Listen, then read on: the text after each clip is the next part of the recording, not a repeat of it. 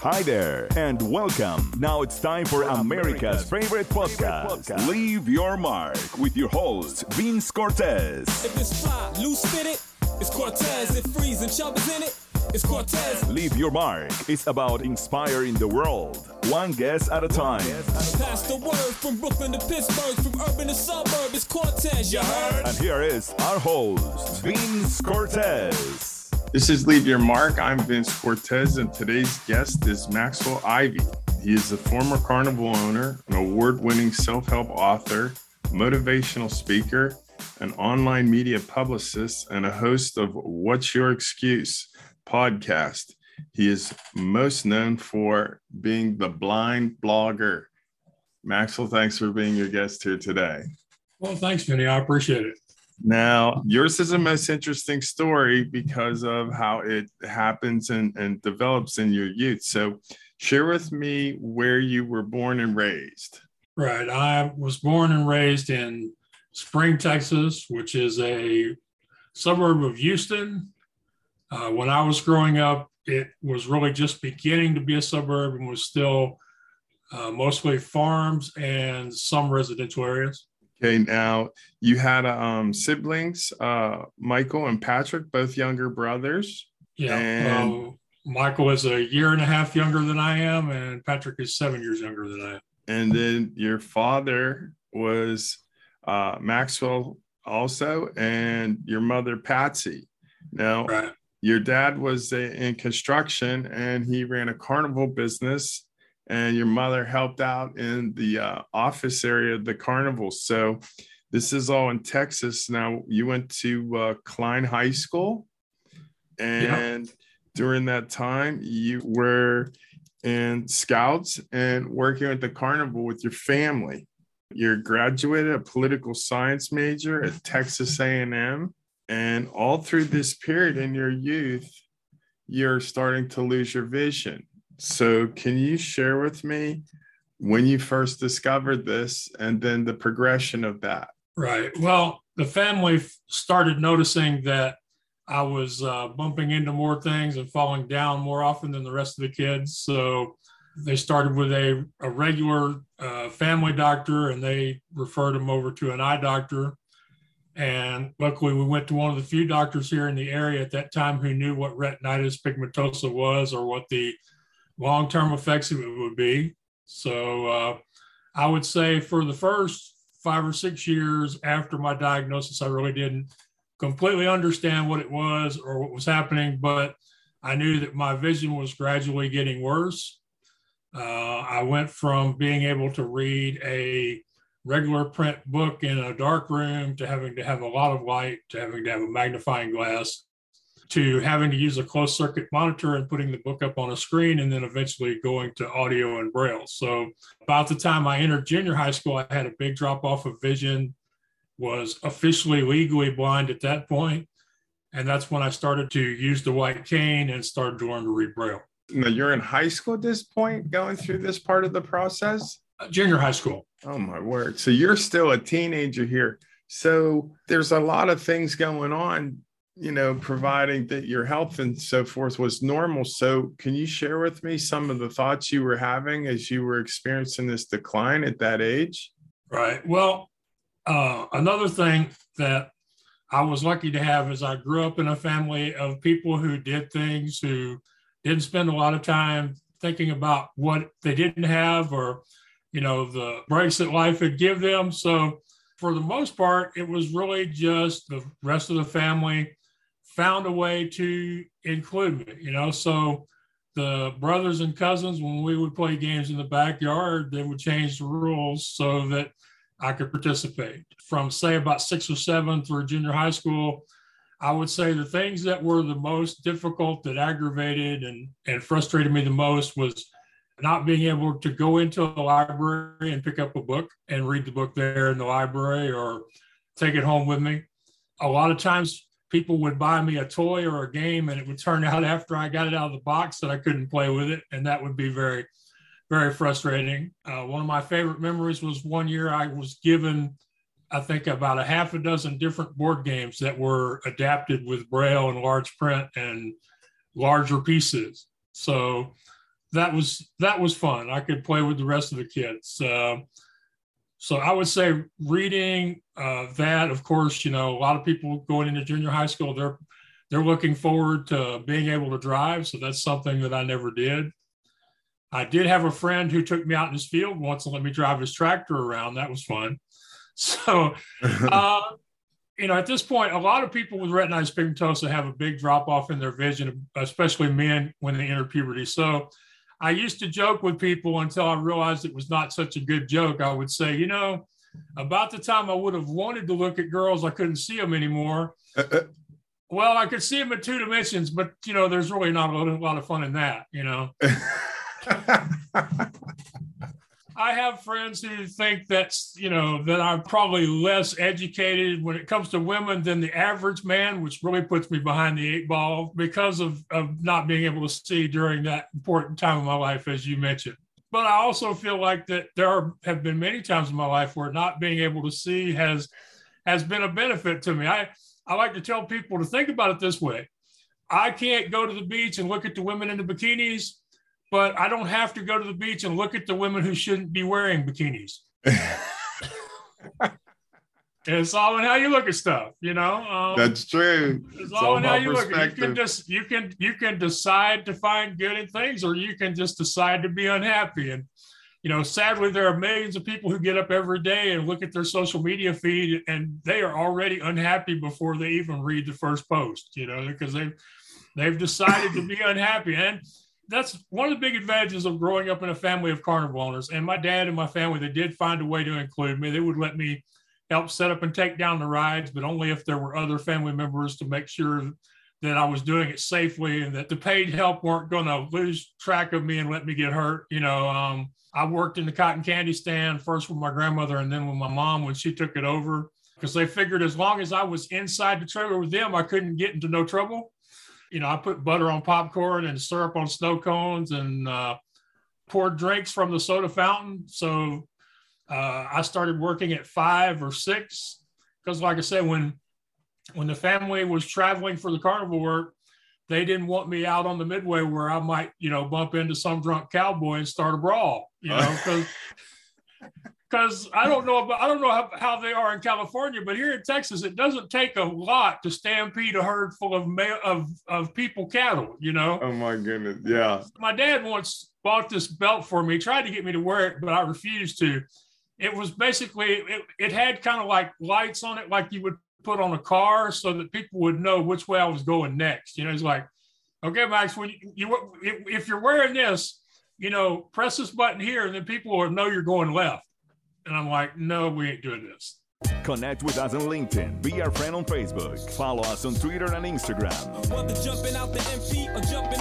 You are listening to Vince Cortez. We just want you to leave your mark. Let me touch back on this because I think this is amazing that you'd experience all this in your youth. So by the time you go to graduate and get into Texas A&M, you're legally blind. So you complete a 4-year degree and you get ambitious and you're prepared to go into the real world. You go and work for the IRS. So share with me the transition of being in school in that arena to going out into the work world. Right. Well, the teachers at my high school did a lot to prepare me to go to college. I started at Blinn Community College in Brenham for my first 2 years, and then I transferred to what was Corpus Christi State University, but what later became Texas A&M University, Corpus Christi. Go Islanders. Well, it's been a long time since I could say go Islanders and people knew who the heck I was talking about because they were in the NCAA tournament last month. Okay. They got bounced in the play-in round, but they were still in there and they still cashed a check. So yeah, no, that's right. They made a name for themselves. Yeah, they're more known for their volleyball and windsurfing teams, though. Okay. They got a killer women's volleyball team. They will take it. They will play anybody, anywhere.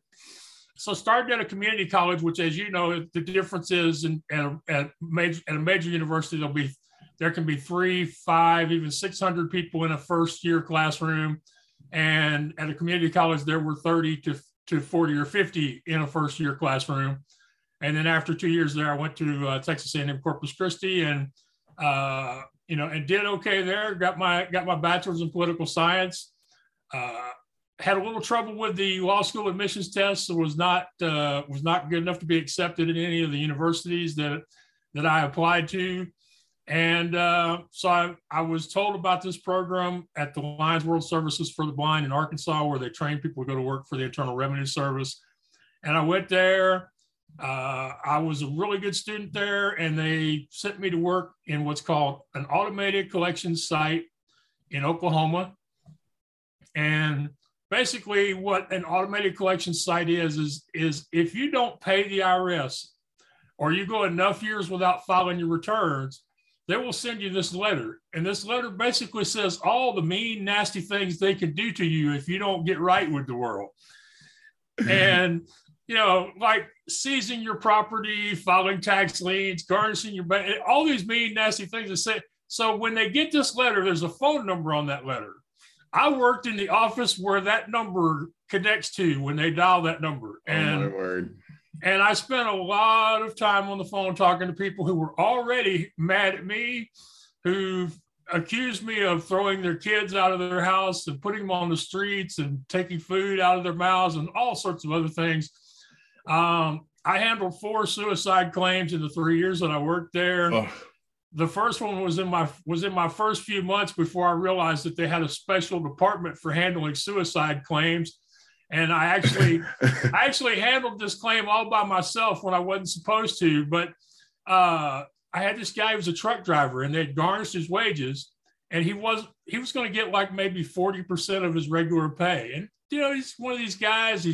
He's basically working from check to check. He doesn't have half his money to give away to the IRS. So he's like, I might as well just put my shotgun in my mouth and end it all. And I go, wait a minute now, let's don't do that.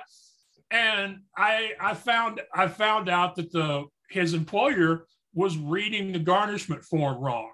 And instead of taking 40% of his pay, he should have been exempt. They should have never taken a single dollar from him. And I said, oh my. So I explained that to the office, and I explained that to his employer, and they fix it. They take care of it. And the whole time I'm thinking, this guy's driving a tractor trailer. Them things weigh like 100,000 pounds. What happens if instead of just deciding to take him, he wants to take a bunch of other folks with him, Yeah. So I get off the call and I go tell my manager, and she's like, Max, you can't do that. We have a whole department for that. I said, well, it's done now. So they assigned a special person to talk to him just to make sure. But the funniest part of this whole thing, the rest of the story, to borrow Paul Harvey's line, is a couple of months later, a guy drives into our parking lot in a tractor trailer, and he walks in and he wants to speak to Max Ivey. He says he wants to speak to the guy who took care of his problem and made it go away, and he just wants to let him know how much he thinks of Max Ivey. They had to explain to him that the only computer in the building that Max Ivey has access to is on the 4th floor. So if he comes down here, he can't talk to you because he can't document it, and you can't go up there. So it took him a while to explain to him that he wasn't going to be able to physically thank Max Ivey. But I tell you, he made a real impression on my whole office. And but it's one of the things, I just didn't know I wasn't supposed to do it. And I think that a lot of times in life, we can accomplish some really great things if we either don't know what we're doing or don't think about it. So in that case, I may have saved a guy's life. I may have saved who knows how many other people. And I really haven't thought about that in years. But, just because I didn't know I wasn't supposed to do it, I only knew that, hey, this guy needs help, and I'm the guy he's talking to right this minute. So I'm going to figure out a way to help him,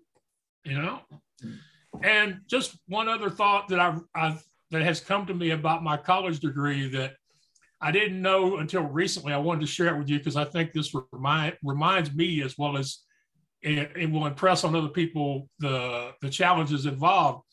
I recently found out that of first-time college students with a disability, less than 15% of them will complete their degree. Mm-hmm.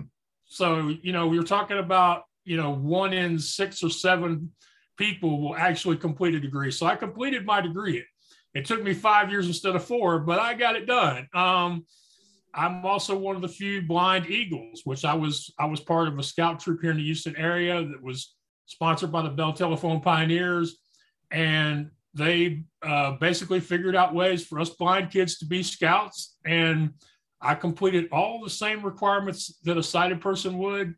And on August 22nd, 1984, I had my Court of Honor and got my Eagle Scout Award. So I'm one of the few blind Eagles. I say only 3% of all the boys that are in scouting ever get there, but there's no numbers on people with vision loss or other disabilities. So I would assume the number is much lower and much rarer. I think they didn't know that they hired somebody who was qualified for the position beyond what you were given. Yeah. That's an incredible story, because when people are receiving a phone call from the IRS, that is not a good energy of which they're going to receive that call on any front. Oh, yeah. And I mean, for you to go through that story and then provide a return for him, which was beyond his wildest dreams of being tax exempt, I could see why he was making this strong effort to reach out to you. He still had to change his withholdings because he wasn't having enough taxes taken out, but he was exempt from the garnishment, which was the immediate problem. And then we were able to work on his other problems to get him straight from then on. That's outstanding. You gave that man sleeps good to the day since you helped him out. If you are listening from Australia, Florida, or just from around the corner, From East Coast to West Coast outlets, if you're not into the dirty South straight, make a left and body. contact us. Leave your mark with your host, Vince Cortez. What I want to do now is you worked there for 3 years in this automated collections, and then you decide to go back to the carnival and work with your family. And when you get back there, it's like you kind of reestablish what's going on, and share with me in that 10-year window what happens. Right. So I finally got to the point with the IRS where it just was the impact on my health was no longer worth what they were paying me for it. And I basically said, I can live from check to check at home and be a lot happier than I am here. And my only real regret when I left the IRS, there's two things I did wrong. One is I had never worked for an employer before, so I didn't know that if you quit without taking your leave, they get to keep it.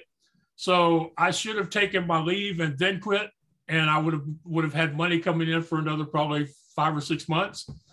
The other thing is when I was at the IRS, I had really good credit. So I wish I had I wish I had went to the bank and borrowed some money to buy a carnival ride with before I left. I wish I had done that too. That would have been smart. That would have been really smart. That would have been smart. Well, live and learn, right? Yeah, live and learn. So I go back and I joined the carnival. I back up with the carnival. As I say, I felt like either way, if it comes down to a choice between being happy or unhappy and pretty much being in the same shape financially, I'd rather be happy. So I went back, stayed with the family. I bought a used game trailer from my brother that he was no longer needing because he had bought a better one.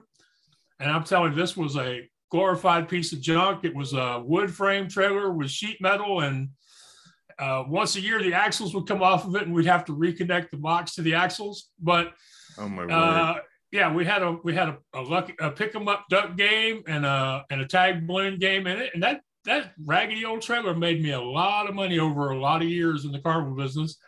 I did the bookings, so I did a lot of cold calling, and in fact, doing the cold calling with my dad is where I came up with one of my most well-known catchphrases, which is, "If you don't ask, they can't say yes."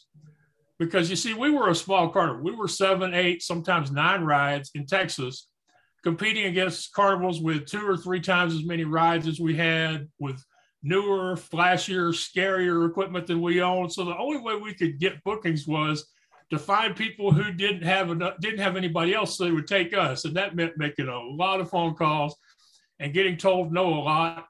And every so often I would complain and I'd go, Dad, I don't want to do this no more. And he would go, "If you don't ask, they can't say yes. Now stop complaining about it and call that next number I give you." Excellent advice.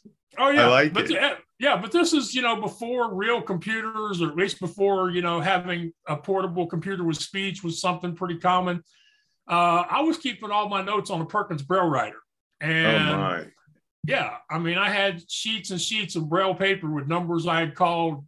If you had an open week, you just started going back through all that paper and trying to figure out, was there somebody, maybe somebody. So I did the bookings, I operated the kids' games, I helped set up and take down carnival rides. No, it never got bad enough that they had me to drive, but there were weeks where we thought about it, but it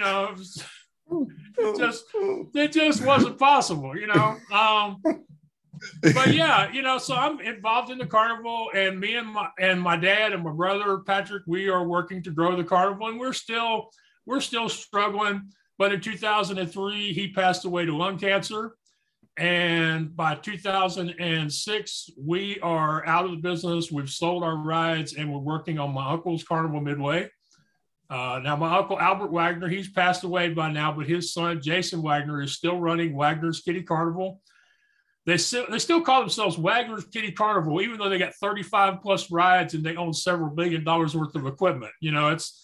It's just a name that's stuck with them, I guess. It implies that they're a wholesome family operation, which they are, as opposed to a big time corporate carnival. So I guess it makes some marketing sense. So, but his son and now his grandsons are in the business. And so like I say, we sold our rides. We're on his Midway.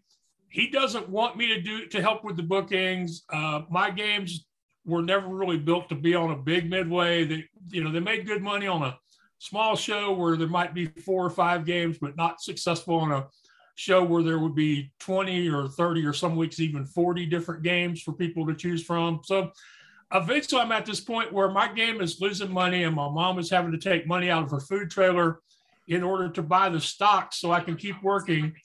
And I tell them, I go, look, why do I have to be here?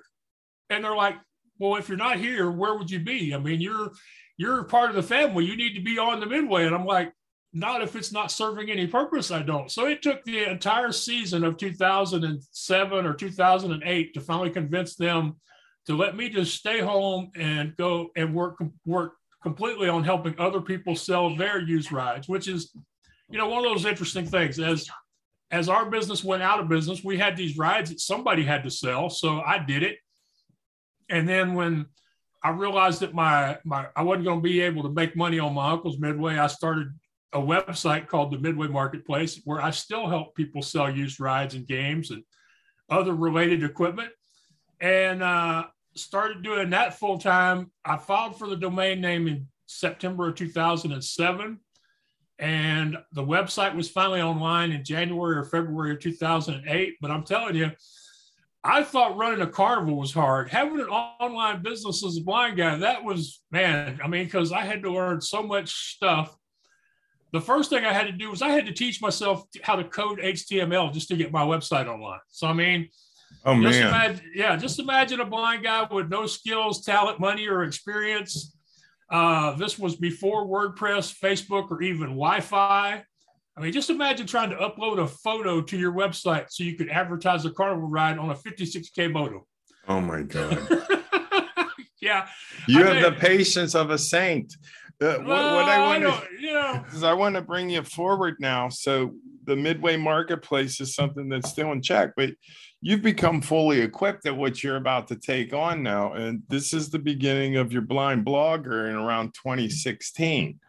If you have a story to share, tell us. How are you going to leave your mark? Contact us. Leave your mark with our host, Vince Cortez. Be our guest. How does Blind Blogger get started and what does it turn into? Right. Well, I really have to credit my friend Adrienne Smith, who I like to call my blogging mama, who, I've been blogging since 2009 for the Midway Marketplace. And she taught me everything I know about the power of commenting on people's work, sharing their content, and building relationships through blog commenting. And so she really helped me grow that first website. And she had been trying to tell me for a couple of years, she's like, Max, there is more to you than selling used carnival junk. And I'm like, I'm nothing special. I'm just a guy who shows up every day and I work my butt off and I'm trying to build a business that will help support the family. And she's finally like, no, Max, that's not how the rest of the world sees you. And so she finally explained to me, she said, here's the way it works. She said, you have a built-in excuse. If Max decided to sit on his couch and eat junk food and watch TV or listen to the radio, nobody would say nothing about it because you're Max and you're totally blind. But the fact that you show up and take on these difficult challenges anyway, when you have this excuse, is what makes you compelling. And she says, on top of that, you have to realize there are millions of people out there who don't have the same roadblocks that you do, who are not doing anything with their lives. They're sleepwalking through their days. They're not challenging themselves. They're happy with their comfortable existence, even if that comfortable existence is not really all that comfortable to them. So she said, the fact that you have an excuse and don't use it. And so I said, okay, if I'm going to do this, I need a website. What am I going to call myself? And so I put that out on social media, and the immediate response was, Max, we've been calling you the Blind Blogger as a former shorthand for over 2 years now. So see if that's available. And the blindblogger.com wasn't, but .net was. And so, here we are. We've started the blindblogger.net. And my first post was actually titled, I think I'm ready to be an inspiration, which, like I said, it took me a lot to get to that point. And there are some days where I still don't get it, but I continue to live and work. And, there's a great line from Star Trek First Contact where the guy says, just be a man and let history worry about the rest. So I just continue to do the work and let them worry about whether I'm inspiration or not. And as a result of the blindblogger.net and the posts I shared, and a dare from an online summit creator, I wrote my first book in 2014. I've since written 4 altogether. I competed in a writers competition by Amtrak where I won a trip anywhere in the United States, and chose to go by myself to New York City during December and January of 2016-17. I've spoken at conferences. I've sung in public. I started my own podcast, What's Your Excuse? I've been on hundreds of podcasts. I book people on podcasts. I've taught people how to be great guests on podcasts. I recently wrote my first song, and now I have a podcast network where I'm trying to help other people with disabilities get their start online. So I want to touch on that real quick. All that stuff started from the Blind Blogger, and the Blind Blogger started from the Midway Marketplace. And all of this started from September 27th, 2007, when I filed for a domain name, not knowing how the heck I was ever going to do anything with it. That's an incredible story, Max. Well, I want to touch on your, because What's Your Excuse podcast is going great. It's wyexcuse.com. And as you just touched on there, you're now a course creator. So you're showing other people with a blind disability how to start their own podcast. Now, your inspiration is going to another level here, Max. You're going to have to calm down a little bit because you're coming like a great ball of fire. I mean, the reality of your inner spirit and your drive is just, it's unbelievably inspiration. And I admire, your work and your diligence, your patience, and all the qualities that you carry.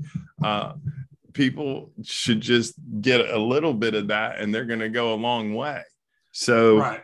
What I want to do here is, I wanted you to share how you would like to leave your mark. You're using your reality to lead the way and how to create a life of your desires, and you're letting no disability or anything get in your way. So how would you like to be remembered?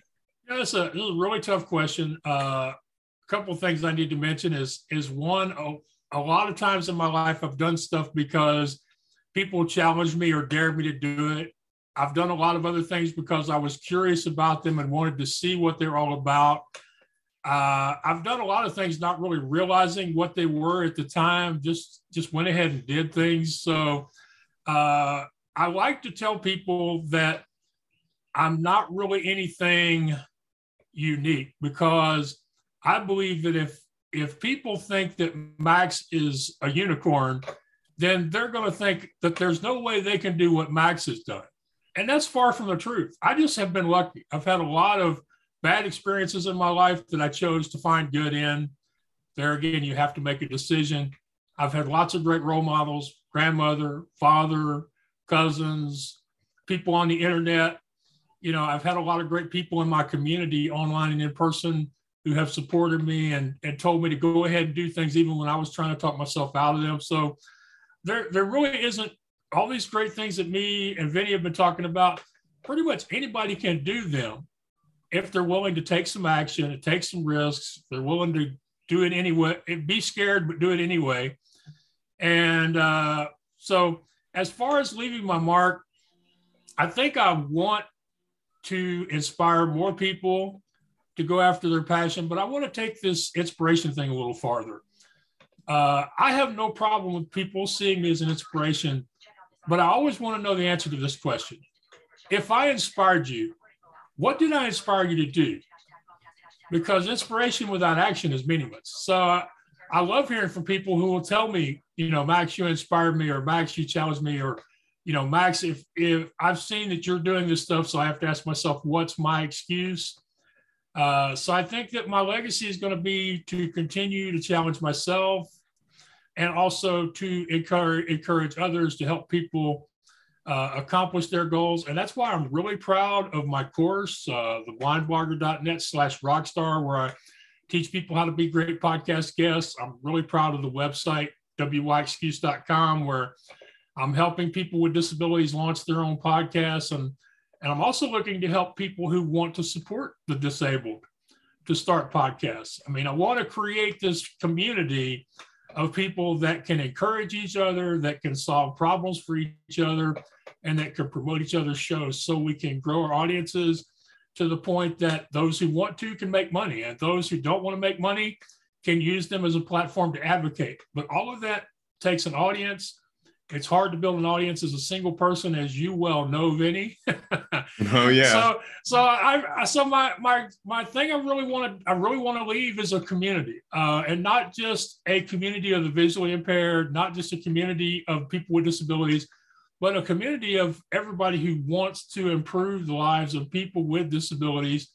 And the really cool thing is, and this is something a lot of people in the tech world know, when you change the lives of people with disabilities, quite often you change the lives for everybody else at the same time. So I'm really hoping to create a community here that's going to educate, entertain, and inspire. And make some of us enough money so that they can get off of disability, or so they can quit the job they don't really enjoy going to. This is fantastic. Yeah, it's amazing, Max. Your drive is huge, and I believe that all of what you're suggesting is going to happen. I don't know of anybody else who has the sight disability as yourself that's promoting how to make podcasts for people with the same disability. So, I mean, you're unique in that light. So you got a blue ocean. And it's beyond heartwarming to know that your mission is to challenge other people, not just to inspire them. And I agree with you. If there's no action behind the inspiration, then nothing happens. So I am truly blessed to have you come on today and share your story. I want to encourage all the listeners to go on the links that we're going to put here on this podcast episode and in the links when they find the episode. So I appreciate your time, Max, and we're going to be looking forward to what you do next. So thanks for being our guest. Well, I appreciate it so much too, Vinny. I want to thank you, because without people like you, nobody would have ever heard of The Blind Blogger or What's Your Excuse if it weren't for podcasters like yourself. And I also have to thank you for allowing me to talk about some things today I don't get a lot of opportunities to talk about in other podcasts. And I think that in the next few weeks, you're going to see some blog posts from me that are going to have been inspired by our conversation, because you've reminded me there are some great things that I have done or experienced that I don't talk about enough. So thank you for that. That's a really big thing as a blogger and a podcaster. I really appreciate you for it. You're welcome. I'm glad I was able to do that. That's kind of you to say. So just the truth, buddy. Just the truth. All right. Well, you be blessed, and we're going to keep in track with you. All right. Thank you. Bye-bye. Thanks for listening to Leave Your Mark today. Tune into our next episode of Leave Your Mark with Vince Cortez. Be blessed. You just left your mark. Thanks for listening. Listen to more episodes on demand. Just click Leave Your Mark with Vince Cortez.